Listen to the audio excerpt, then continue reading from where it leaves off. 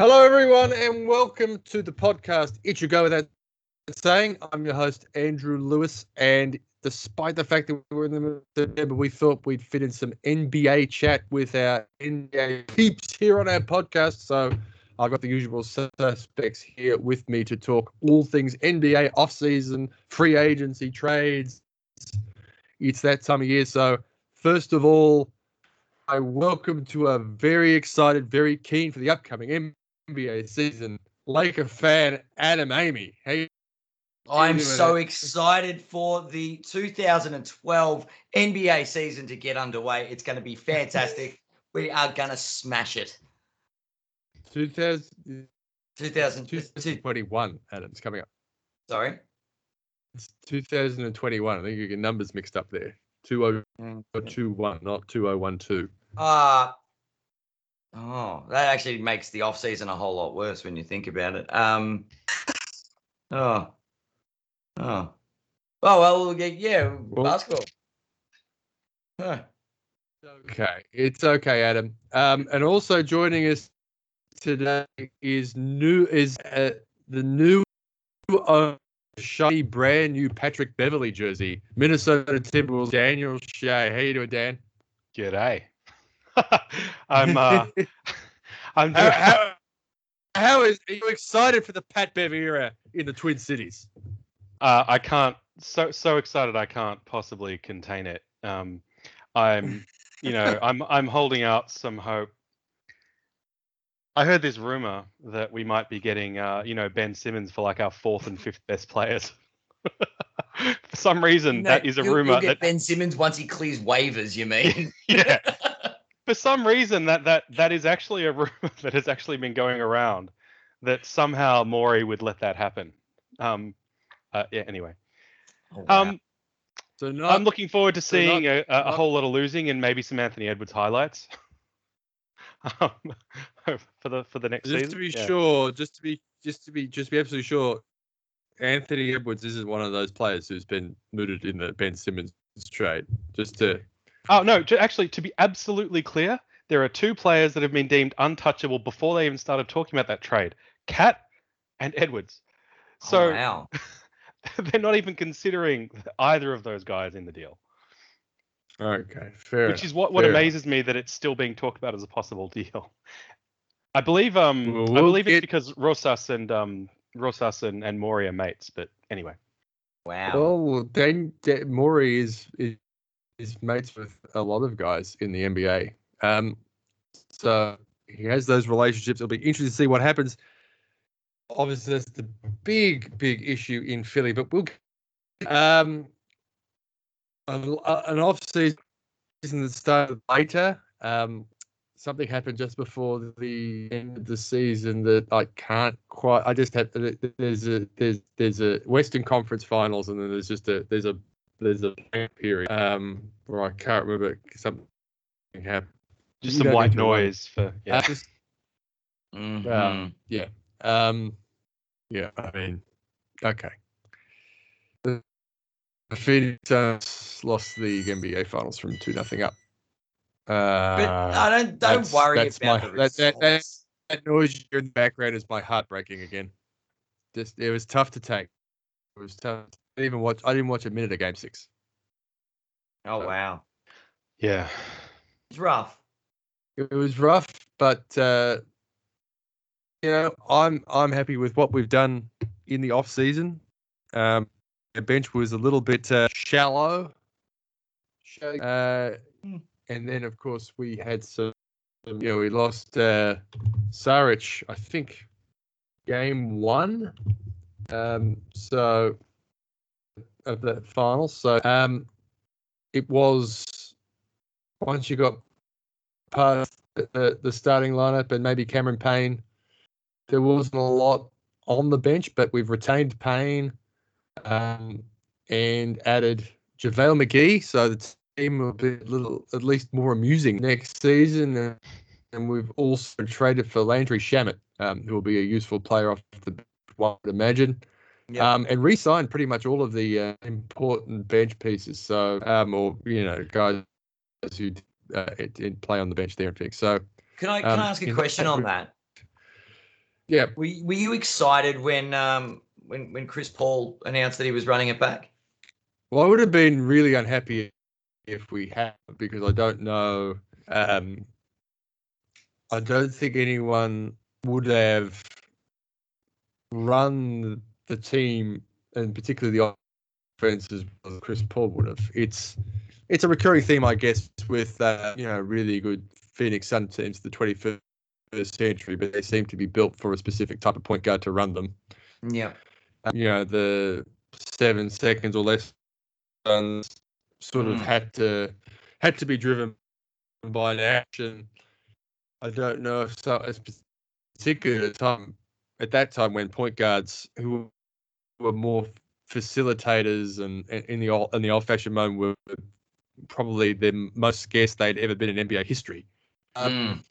So the fact that we at that time was pretty important. Again, Chris Paul sort of feels like he's the best point guard to sort of unlock, particularly Ayton, but also Booker and Bridges. I think crowd is pretty much plug him. I don't know what alternative you would have had to running it back with Chris Paul, and from what Chris Paul was slated to earn, I think it's a reasonably friendly situation without demanding the sort of concessions from him with his yearly salary ongoing that would have made him coming back unreal. So I think it's the best situation it could have been, really. Well, I mean, I actually quite like some of those moves they made. Like one of the big things that showed up in the playoffs was firstly Ayton's now better than everyone thought he was. Is he though? Yes. I'm just being a smartass. Yeah. But the other thing is that, there were periods there where Cam Payne looked like one of the best reserve point guards in the league. And then, of course, there were those significant stretches where he obviously wasn't, right? And so those two additions, McGee, another defensive big, who isn't going to threaten for starters minutes, but is going to help when Ayton's off, maybe give him a chance to rest a little more. And Shamet, who's his ceiling is not as high as Payne's when Payne's streaky shooting is going well, but he's a lot steadier. And he's a reserve guard who can shoot a bit and make some plays as well. So I think it's bolstered some of their sort of evened them out a little bit. And I think those were actually quite clever additions, given what did show up in the playoffs. And the other thing is defensively, when you have to have one, sometimes both, as they ran at various times, because it was basically they were 3 guards right throughout the series, so right throughout the playoffs. With one or both of Paul and Payne on, you're very small defensively. Payne's 6'1" and Paul's 6 foot. So Shamet is a more conventional 21st century NBA sized player. So I think that means that you could run a taller line. Milwaukee are a tall, generally a tall team in the sense that we describe the team being in the mid 90s, but today's standards, they're a pretty tall team, and even when they go small, they're pretty, with the backcourt of A and Middleton and DiVincenzo, they're all 6'3", 6'4", 6'5" at a minimum.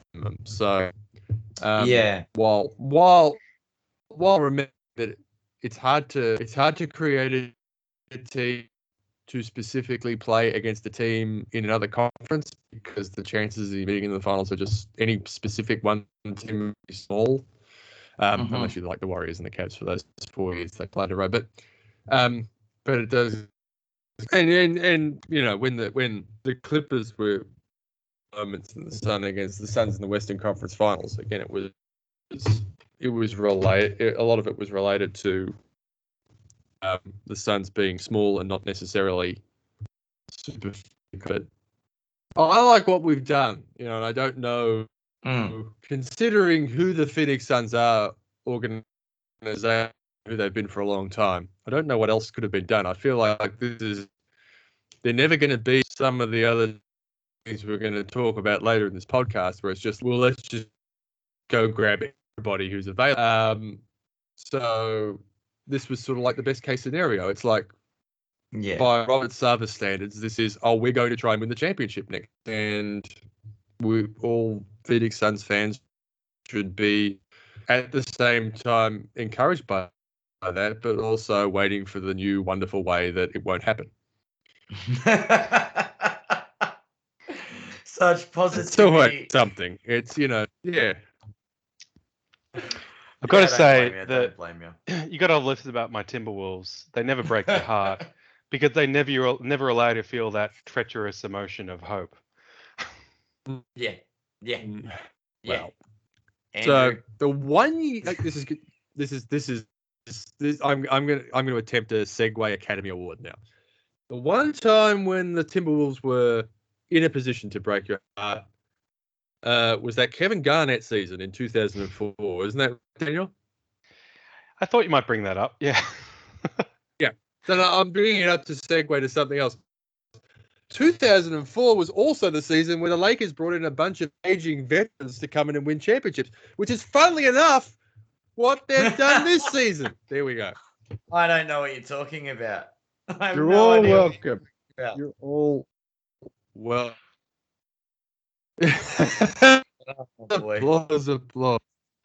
So tremendous applause. It's unbelievable. So compared to the Suns, some of the teams we're going to mention, they're going to push the two teams, one in each conference, have particularly gone all in this season in terms of rounding out their role players and other positions in their roster with, just whoever they can get and making huge moves. And obviously the Los Angeles Lakers have been the story of the 2021 off.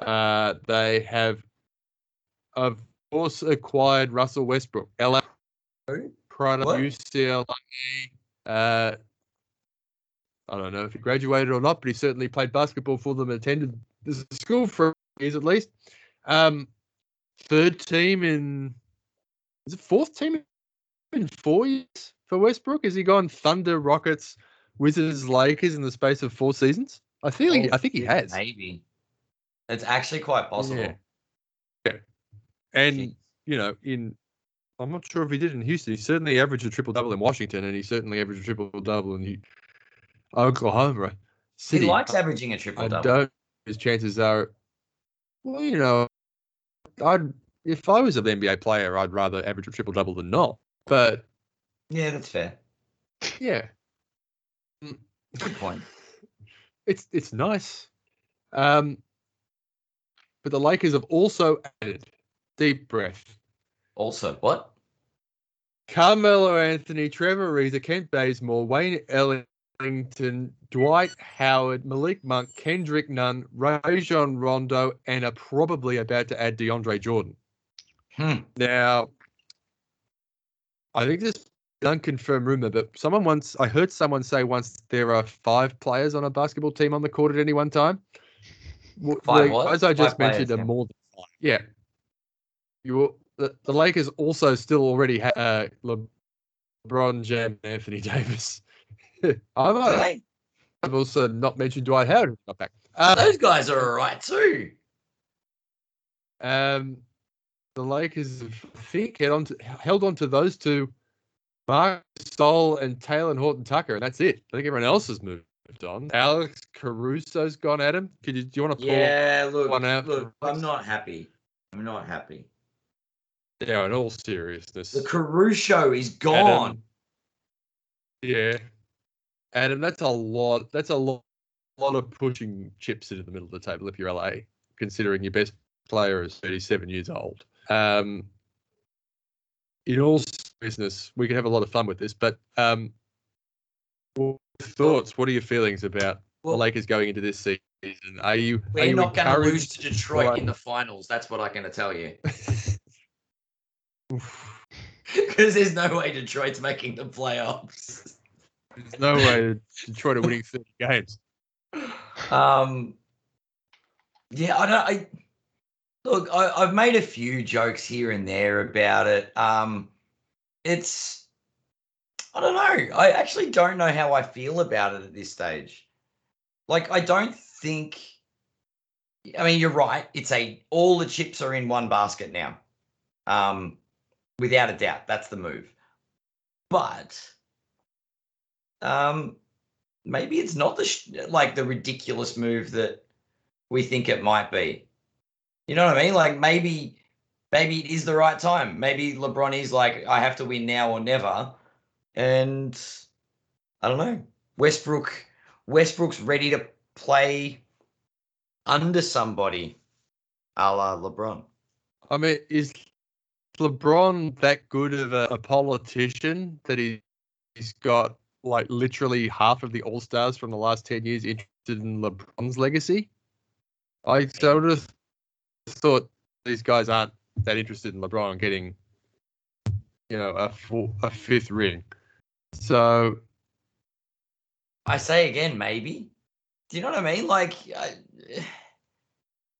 it's possible. It's actually possible. I feel like I had to sit down for a good hour or two to figure out where to put them in my preseason order. Mm-hmm. Daniel, what do you reckon? Yeah, it's like a big bag of ill-fitting but very shiny pieces of Lego. Like, it's hard to see what it's going to look like when you put it all together.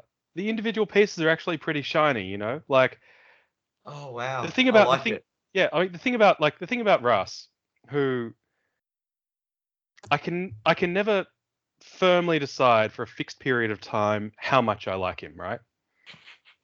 Because he's so talented, and in terms of basketball IQ, so dumb that he just frustrates the hell out of me when I watch him, right? You see his talent, you see that he cares, and then you see him, turn the ball over on a critical late game possession, but he also wins games off his own hands sometimes, Mm-hmm. And the thing is, right, his teammates all seem to really like him. It's bizarre. Yeah, so I don't know how that's going to go because he's never really played with someone like LeBron. He's played with really talented guys, but not people who, talk and lead the way LeBron does. Yeah. And the thing is, right, if Russ had 2 gears, he just needs one more. If he had 2 gears, or just a bit of a better judgment about when he should kind of go for it and when he should, help or set screens or be a decoy on offense sometimes, he could be so impactful. But he's just such a good 46-minute player often, and a really bad 2-minute player at the end of games quite often. It's a really interesting team. Honestly, I'm going to be fascinated to see how they are, because if you were to say like average out their NBA 2K ratings or something, right? You'd expect this team to win absolute heaps of games. But if you think about how they actually play together and how the floor geometry works and who's going to get their shots and from where, it's like, aside from Melo, like, where are they getting their shooting from? Yeah. It's not a great 3-point shooting team. They haven't really gone out and got that guy. Like, Nunn's Nunn's another player who sort of, maybe that acquisition went a little bit under the radar because of all the higher profile ones. Props to Malik Monk too, and that kind of acquisition. But Nunn's another guy who really he can shoot in streaks, but he's more an off the bounce kind of guy. Rondo would need to basically shoot like he did 2 seasons ago to really move the needle on that point. And AD would need to shoot like he shot 2 seasons ago as well. So it's hard to see. I can see they've got a lot of quite skilled mid-range there. They've got a couple of good 3-point shooters, not too many spot ups. A lot of people who can drive. lot of guys who can defend. I don't know. I actually think this is a really this Lakers team is a really hard team to project. Mm. Because everyone's new and we just don't know how they're going to play together. You know, the like the only kind of elite spot up shooter they've got on the roster, I'm looking at it now, is probably the new version of Carmelo Anthony. Is probably, you know, one of the best, most reliable spot up shooters they've got on that roster. That is terrifying. Yeah. So what's You know? the starting five, Adam? Everyone's fit. I actually think this is gonna change throughout the season. You're gonna have you'll have Westbrook at the 1. Is that what the I suppose the anticipated starter is? I don't think he's playing center. So yeah, I think Westbrook is going to start. Well, would you play him at the 2 if LeBron's going to run the point, right? Yeah, here's the thing about LeBron playing the point on this team is the roster I'm looking at the moment, there are 17 Lakers on their roster and 11 of them are guards, and LeBron isn't one of them. Yeah, all right. So I think it's currently constructed. LeBron's going to be not going to be playing point guard. I think LeBron's done playing the point guard position. And is that why?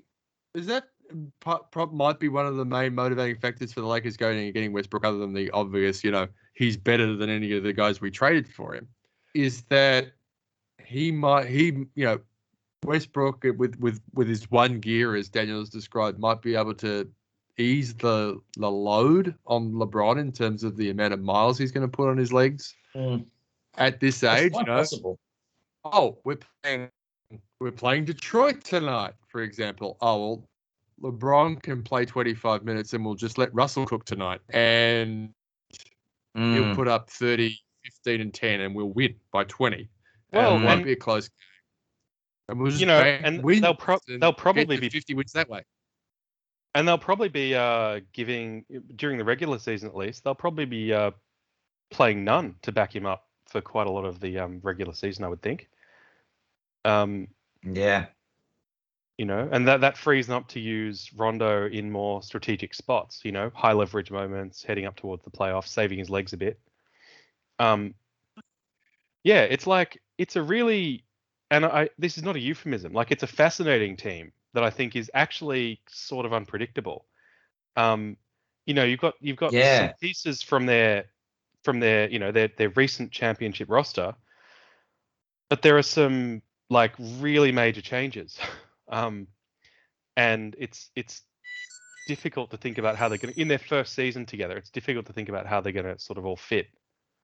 You know what the funny thing is? The main factor towards the Lakers' success is a guy we've barely talked about, because really the Lakers' success is going to be heavily predicated on the fitness of Anthony Davis. And if I think like he was in the bubble, we saw that though. Yeah. So all the stuff about Westbrook and Carmelo and, you know, Jerry West and Bob Cousy and whoever else is coming on that Laker roster, it is mostly about Anthony Davis. And it's just like all this stuff is periphery stuff. It's still, is Davis fit? Can he give you 75 regular season games? Can he be fit for the playoffs? Well, because with all due respect to my team, the main factor in that first round series was Davis went down. And before Davis went down, Lakers were up in that series. Try not to break anything out.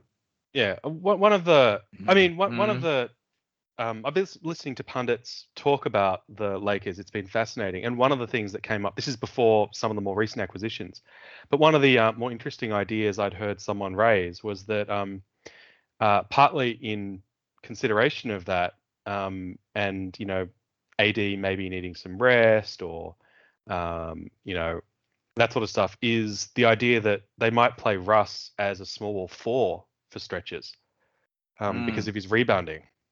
And it's not completely insane, particularly given how many actual guards they've got. Okay. It's not completely insane. It's a lot insane. This is the West. So, you know. So what's the Lakers scoreboard lineup Luka, like? and Luka's going to be playing the 1 when they play Dallas. I'm just saying, we're talking about a guy who's averaged double-figure rebounds for how many seasons from guard, who has led the league in interior scoring. Like, it's not completely crazy. He does have gaps, obviously. He's not a great defender. But I reckon that proves that Russell Westbrook is the best rebounder from the top of the key in the history of the NBA, because he'll just get to where the ball goes from there quicker than anybody else. He is one of the all-time quickest players in NBA history, certainly amongst elite players. Yeah, So no doubt. he gets a lot of what uncontested rebounds because he gets the ball before everyone else does. So yeah, it's not completely insane, but there's a lot of insane in that. There's a lot of insanity in it. I'm just saying, don't be They surprised if we see it for stretches. I look at that roster and I don't have anything that surprises me. Oh my god. Yeah. It's just it is baffling. So that roster composition will change a little different. Will become a little bit more top heavy if they then add DeAndre Jordan as expected. But they still pretty much only got. Yeah, they'd still be all their wings are basically guards, and they're all those guards. People listed as guards are 6'5" or shorter. So it's not like they've got an MJ or a Kobe sized player who can facilitate between the 2 and the 3. Well, the other thing that sprang to mind, just, kind of looking at the contracts at the moment as well, is just wondering, given that it's sort of parts of it seem like a sort of strangely ill-fitting roster, but guys who are, good role players, are good at what they do, even if they don't seem to entirely fit based on, conventional basketball in LA, is just, and the fact they've got so many players, like, what did you say, 17? The roster I've got in front of me is 16, but if they get Jordan, it's 17, right? Okay, the roster I have doesn't have Jordan in it, but it has the two-way players in it. So yeah, we might be.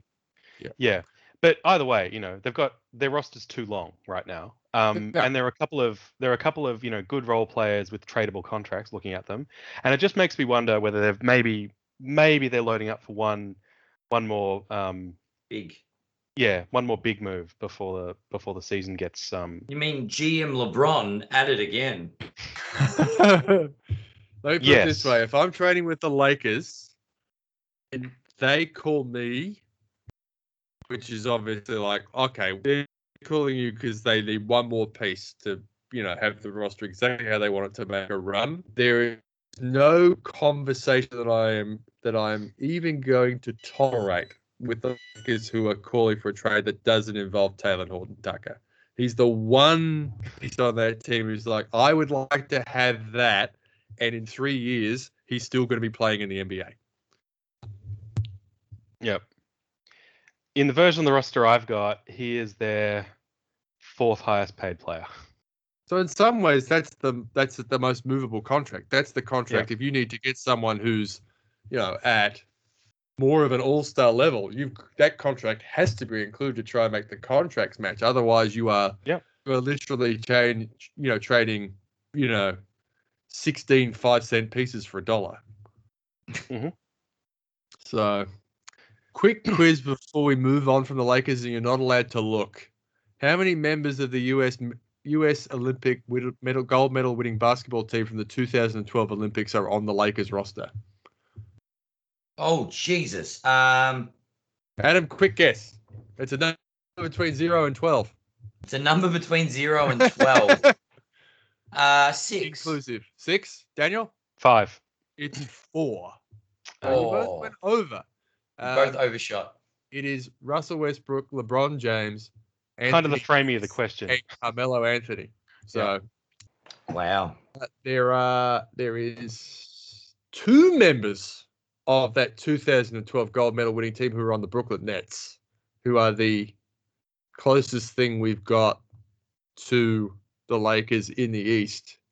They have traded DeAndre to Detroit, but LaMarcus Aldridge has got clearance to play. So, what do we think of that? He's added. About what? LaMarcus Aldridge. Is that like going to be the steal of the year? Well, or is it going to be a complete flop that he just They've added one of the most underrated heat check playoff guys is Hmm. Paddy Mills. Yeah, it's just That's a nice little addition. that made me sad. I thought he was coming to LA. I was so excited. He's just like LeBron didn't get the memo, and we didn't get Paddy. It's a not. registered NBA player over 30 years of age. Yeah, he's coming to LA.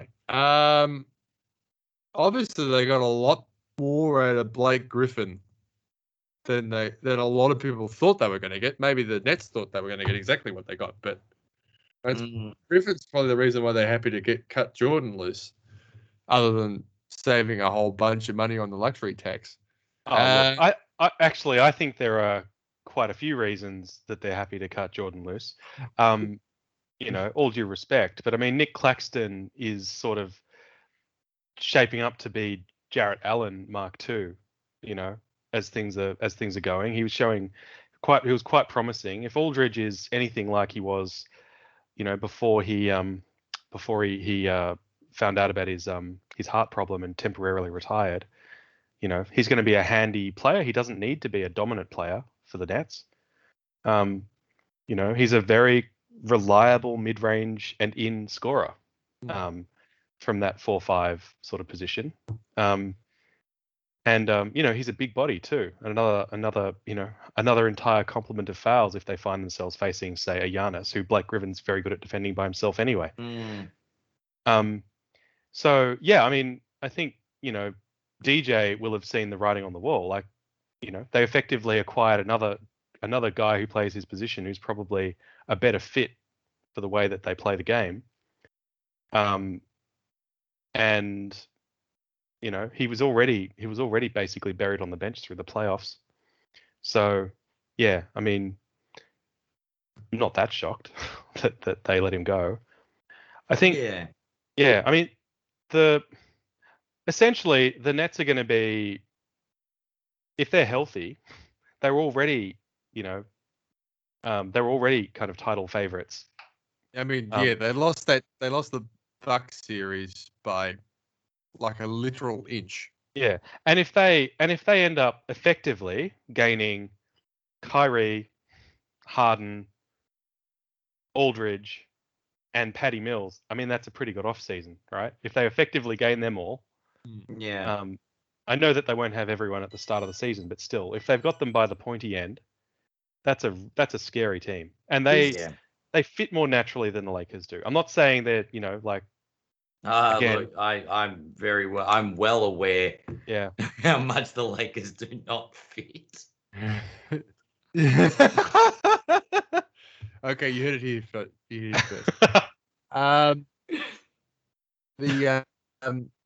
The Nets. Oh, that's what I wanted to talk about. Does James Harden get enough credit for playing through that Bucks series? I feel like everyone just is really willing to, not give Harden the benefit of the doubt, especially Isn't he the only one that played through that Bucks series? I mean, there was a number of players who played through the series with something. Everyone's got something hurt with them in the playoffs. But Giannis's injury didn't happen after that series. But I felt like Harden was. It wasn't enough. It wasn't really mentioned. It was like, oh well, Harden's playing on one leg, and this is the reason why the Nets lost the series. Not, Harden's doing an incredible job just to get on the floor. So.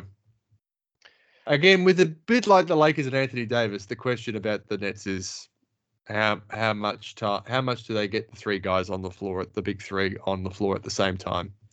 Yep. They've still got some of their, Bruce Brown, who they found last year, who sort of flourished last year. They've still got Joe Harris. They've got a roster which looks a lot more conventional in terms of balance. Yeah. Yeah, and again, aside from Patty, they're looking at a season where they're adding by just people getting better, like people recovering. Yeah. In terms of James Harden credit, I mean, I guess the big thing is, right, he really did hurt his stock with the start of that season in Houston. Now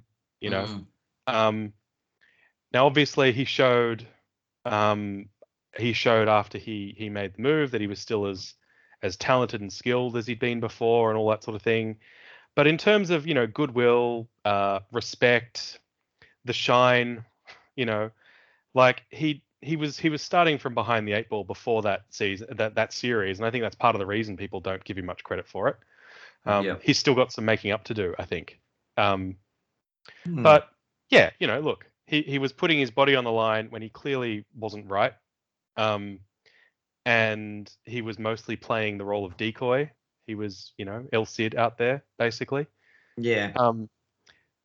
So sure, fine. I guess that was a difficult thing to do, particularly someone who's accustomed to having such a big influence on the game as he is. But the fact is that they're entering the team as if healthy, like they fit, they're a flamethrower on offense. They've shown that when they need to, they can play really stifling defense. And there's not a lot to say about the Nets, really, is there? Like, they're just a really good team, and they're going to be better this season, assuming they're able to be healthier than they were last season at the right time of year. Yep. Okay. Yep. Yeah. Kyrie's Okay. going to miss games due to, being Kyrie. Being Kyrie. Kyrie's good at being Kyrie. He's better at it than anyone else. I don't know. There'd be a couple of people who are better at it than he is. I'm gonna forward what might be a slightly controversial opinion, and it's certainly one that'll be left field, and it's not an all NBA related. It's partially related because it relates to a player who we just talked about who happens to play in the NBA. Oh. But from the start of the NBA playoffs to this moment, perhaps the greatest clutch basketball performance I saw in that period was Patty Mills in the bronze medal game. Oh wow, yeah, Patty. To hit 42 points in a medal match, when you watch how much that offense had to revolve around one, his offense, but also how hard he had to work to get his offense. It was the equal of pretty much any Game 7 performance I've seen in the last few years in an NBA playoff series. It was extraordinary, but because it happened in a bronze medal match that no one else in the world would have watched except people from Australia, people from Slovakia, people from Dallas because Luka was playing for Slovakia, and probably some San Antonio fans, and no one in the crowd because it was an empty stadium. Wasn't Pop the first one to go and congratulate him too? I certainly congratulated him at some stage. I think he ran and gave him a hug or something. Yeah.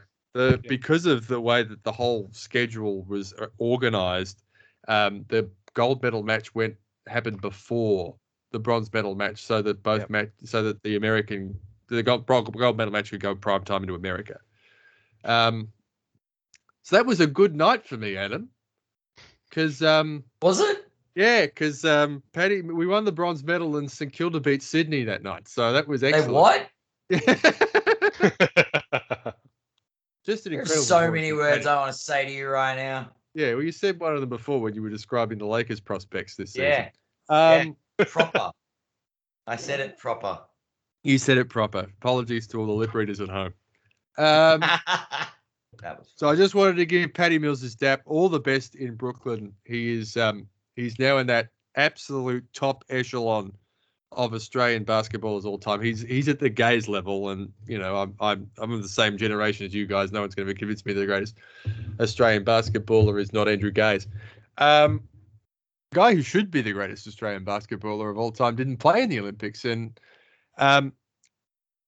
it was really interesting, and I was really happy to hear Brian Goorjian say it the day after the bronze medal match, when everyone had sort of soaked in, the post-match interview with Mills and Ingles and how much it meant to them, and the sort of boomer gold medal or dust gold or nothing, whatever it was called. I forget what it was called. It was great. Yeah, the culture they had built, and how long and how hard those guys specifically had worked to get to that point, and how much it was deserved. That Goorjian said the next day, This is why I wanted Ben Simmons at the Olympics, not so he could win a bronze medal, but so he could see it and be inside the culture. Goorjian gets it. He's the greatest basketball coach we've ever had in Australia, and he coached the team that I despised the most in NBL basketball history, the Southeastern Melbourne Magic, a team which consistently beat the Tigers throughout the 1990s with a lot less talent than the Melbourne Tigers had.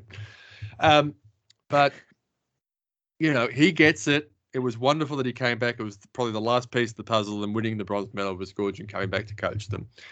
I'm not usually the sort of person who gets angry about athletes making individual decisions. I've never been like, Nick Kyrgios, for example, he owes this just. No, he doesn't. He's a tennis player. He makes a living.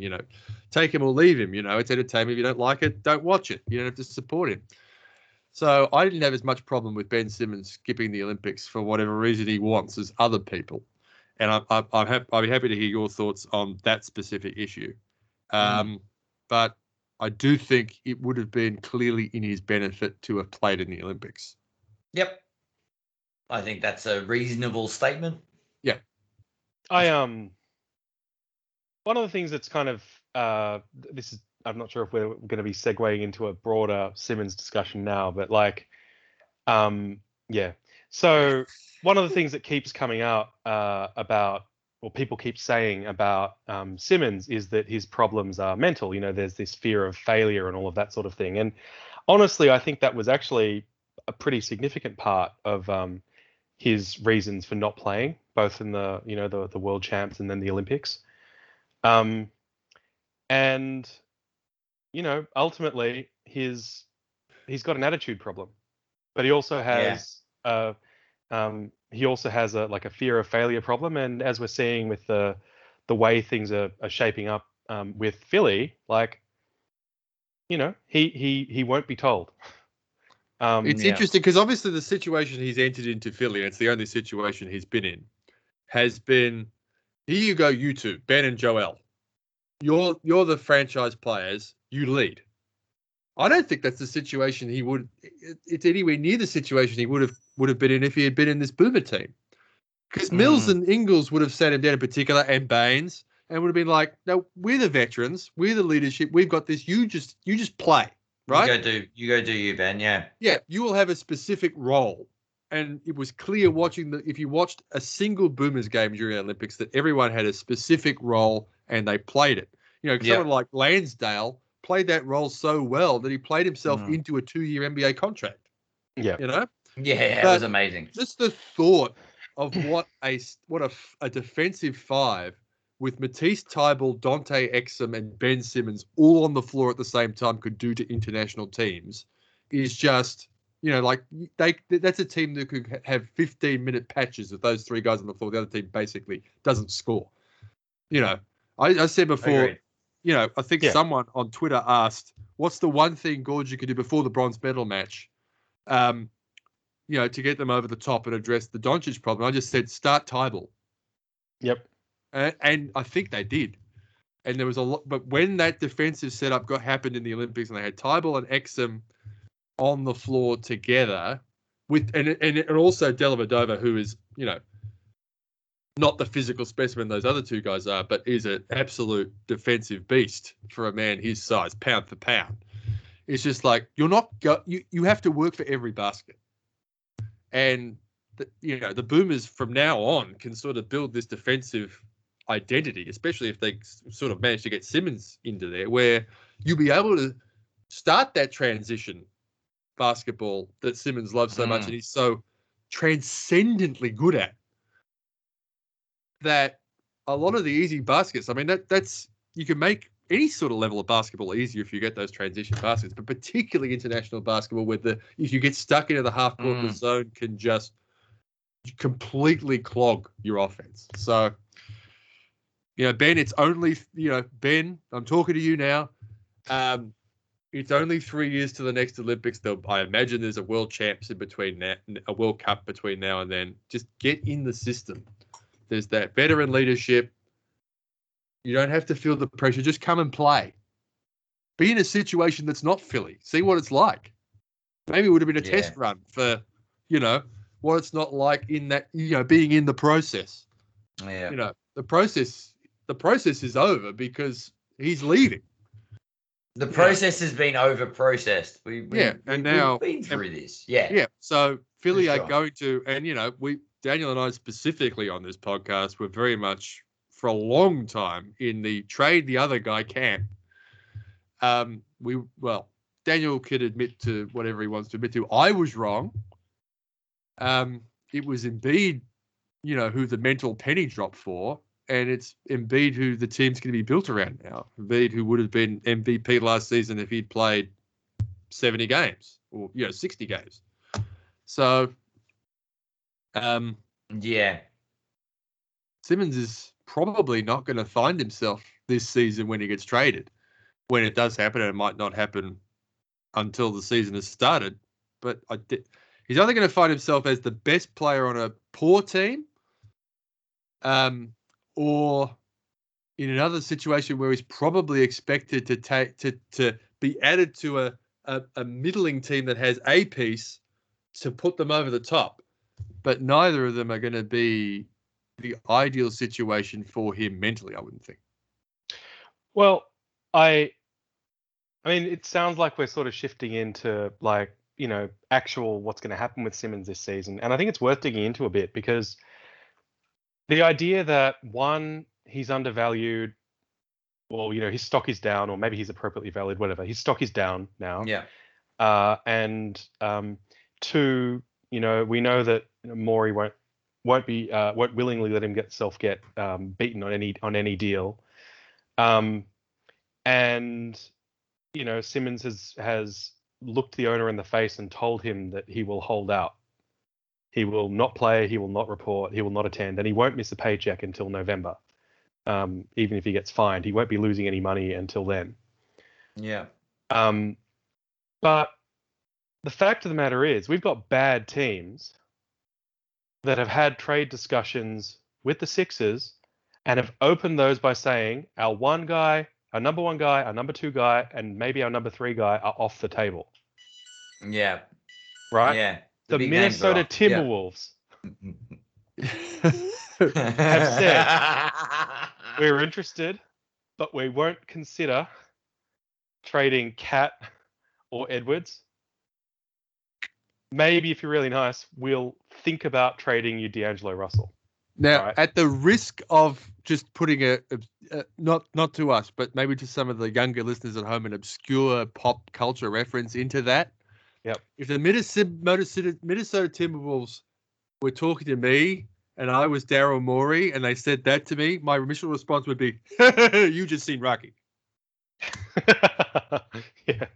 Who are the Timberwolves? You get Simmons any way you can if you're Minnesota. It gets better though, because the Sacramento Kings have been in discussions, and they opened discussion by saying, "Well, you're not getting Fox, and we're not even going to talk to you about Halliburton." Right? No one seems to be willing to part with much. The rumor that keeps going around that has no reporting substantiation is, like someone like McCollum in possibly a straight up. But no one actually thinks McCollum's going anywhere. Not really.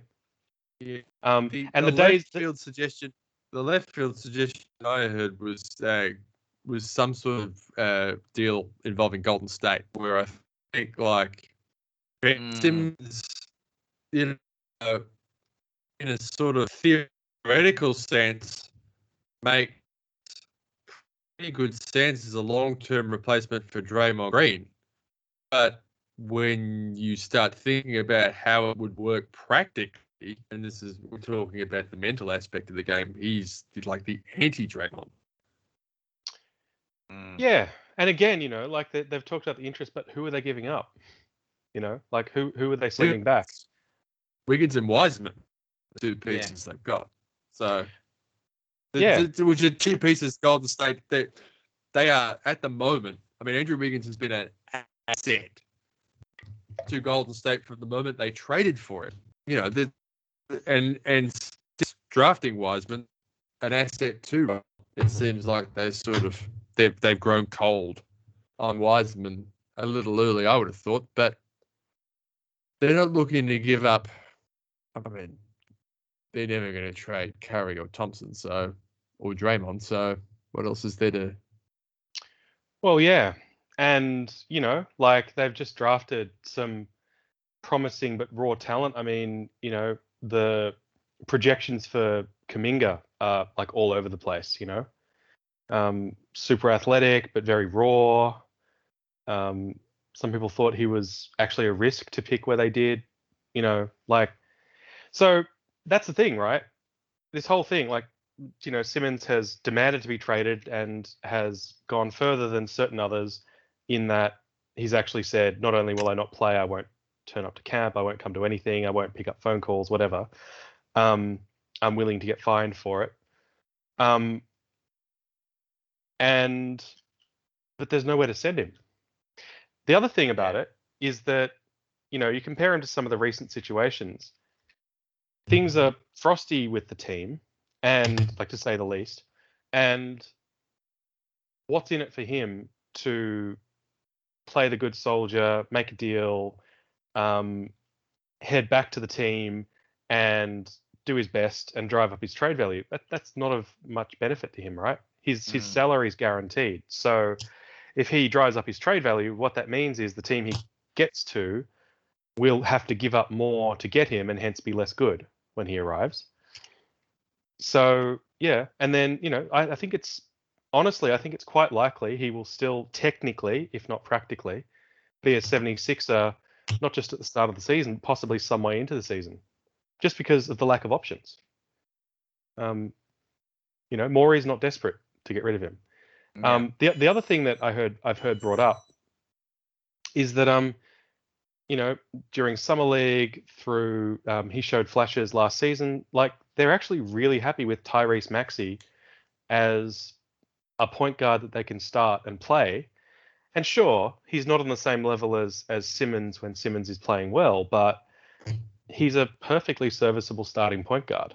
They're not going to be bad if they're starting Maxey, and they're going to have a lot fewer problems with things like chemistry and floor geometry if they're playing Maxey than when they're playing Simmons. So I actually think we may very well be headed for a time when either Simmons is not playing and losing money for it, but technically a Sixer, or he cracks and does a James Harden from last season and technically plays but turns up and doesn't play very hard and he's on the court, he's there in body but not in spirit. Yeah. I actually think, it's sad, but I actually think it's hard to see an alternative to that, one of those two options right now, just because there's nowhere who can really trade for him. Adam, yeah. Do you ever thought about where he'll end up?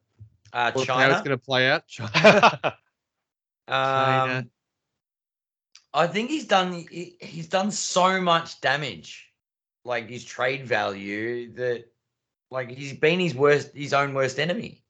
Like I just don't see, like we were talking last season. We had a lot of discussions about Golden State being a great place for Ben Simmons. Do you see that as a possibility again?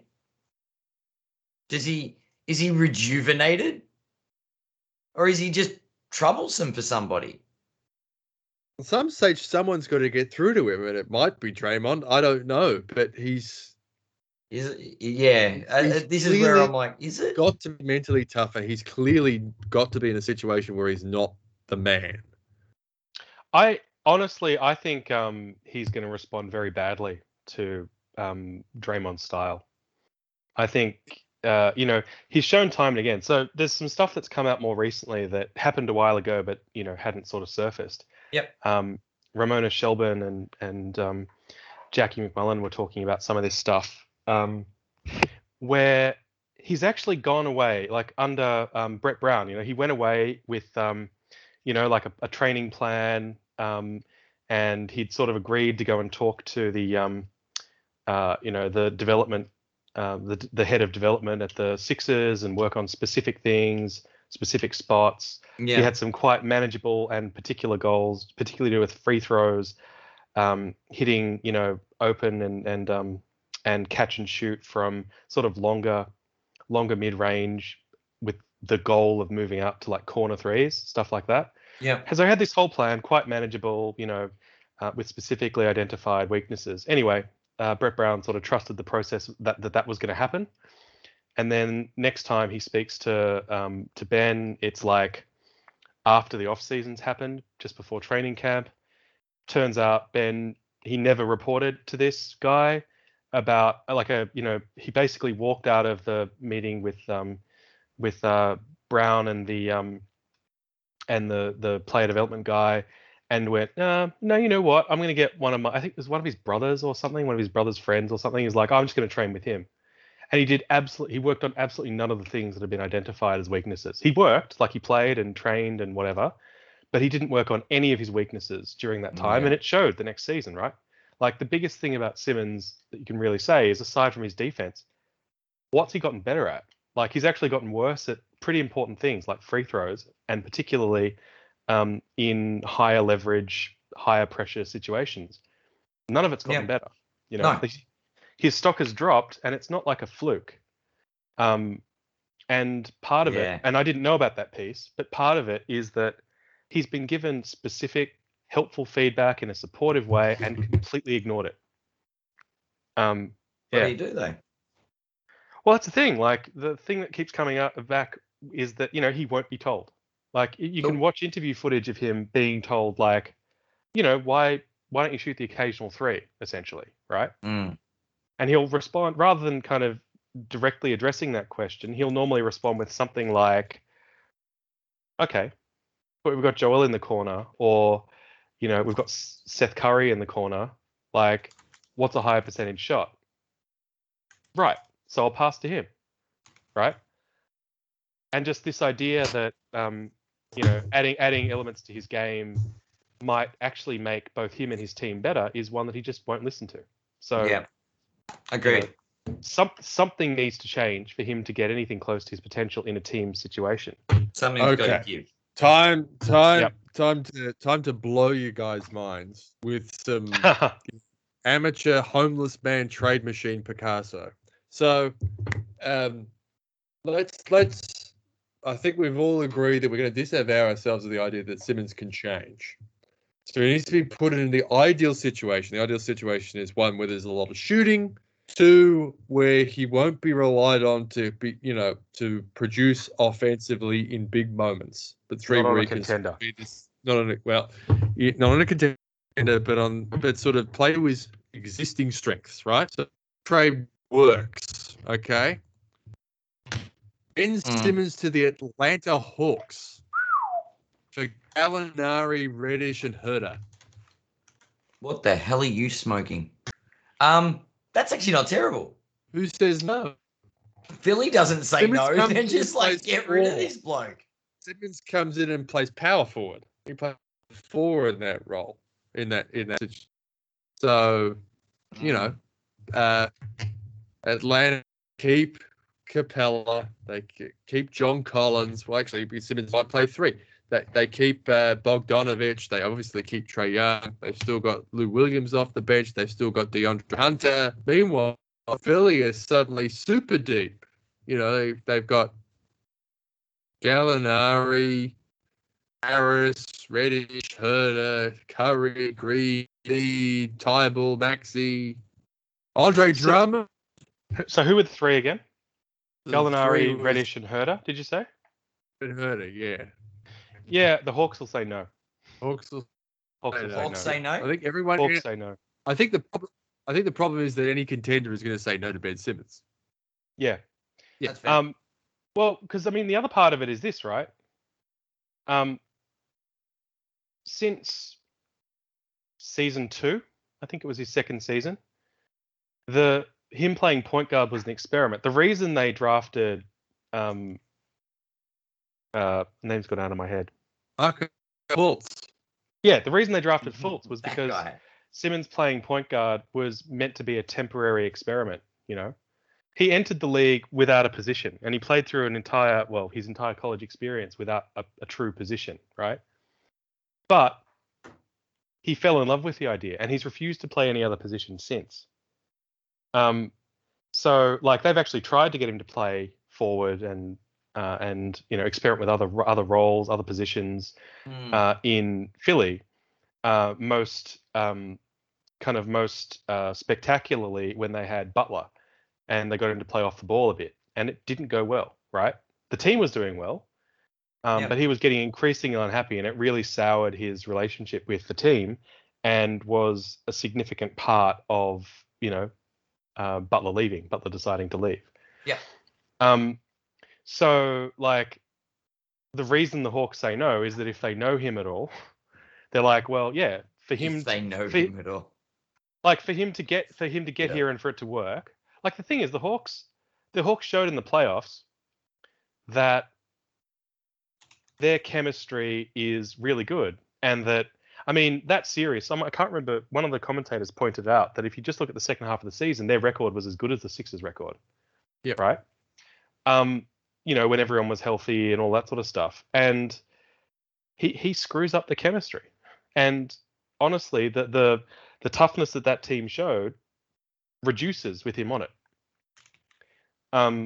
So yeah, I mean, like I say, it works from a contract standpoint, but the Hawks say no. That's what I think anyway. Well put.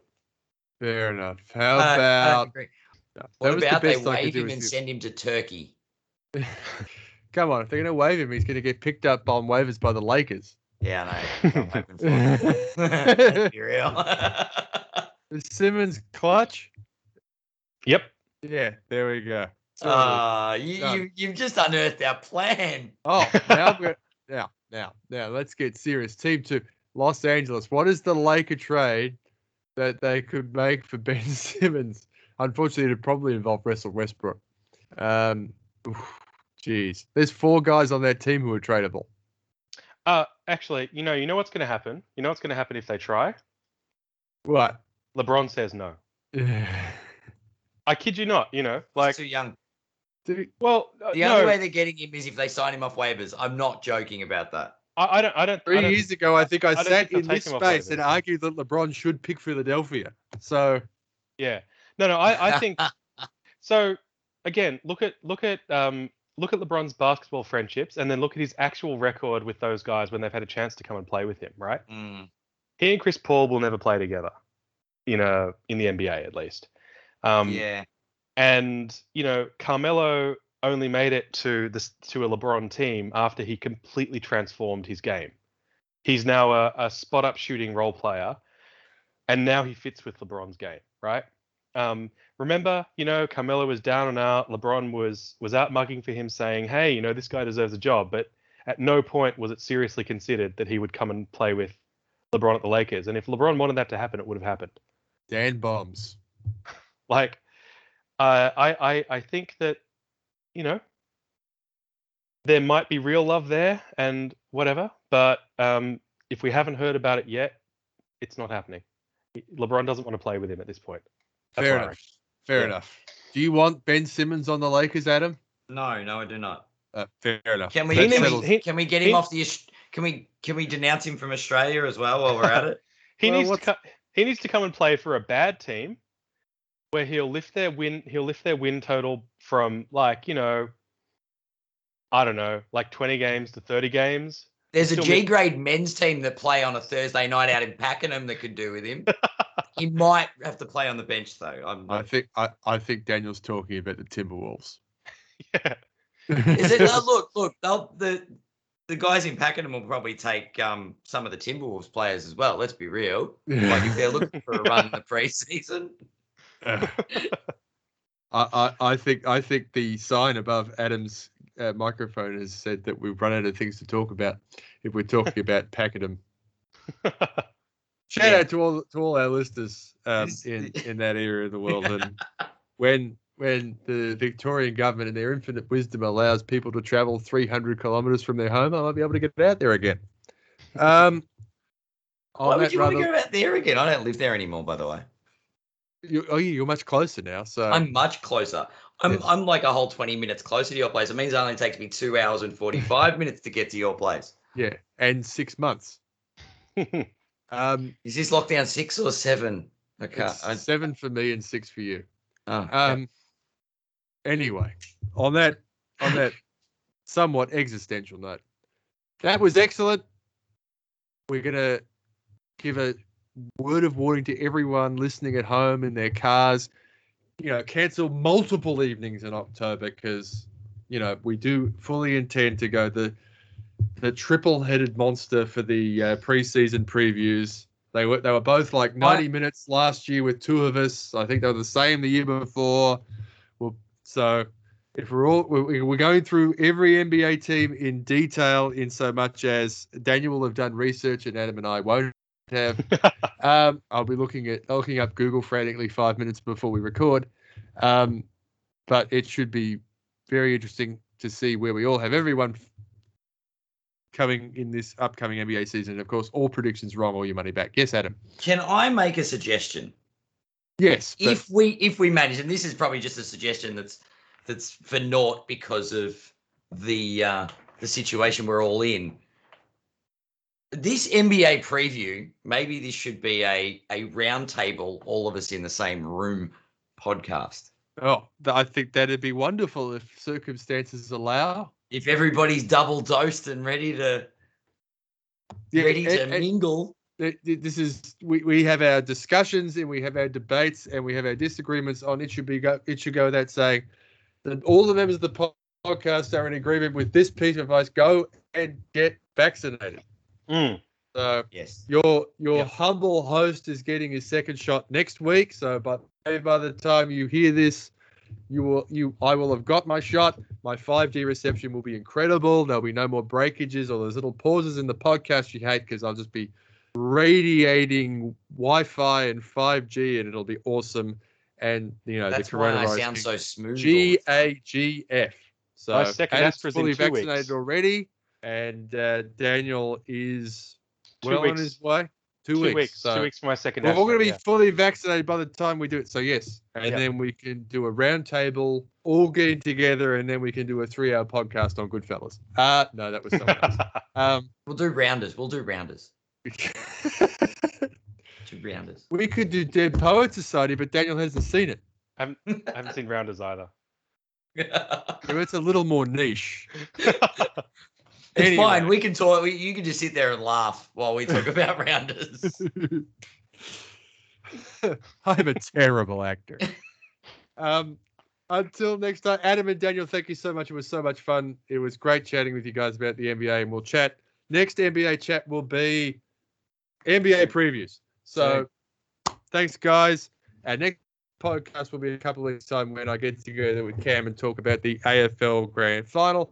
Until then, this has been the podcast you should go without saying, and we will catch you next time.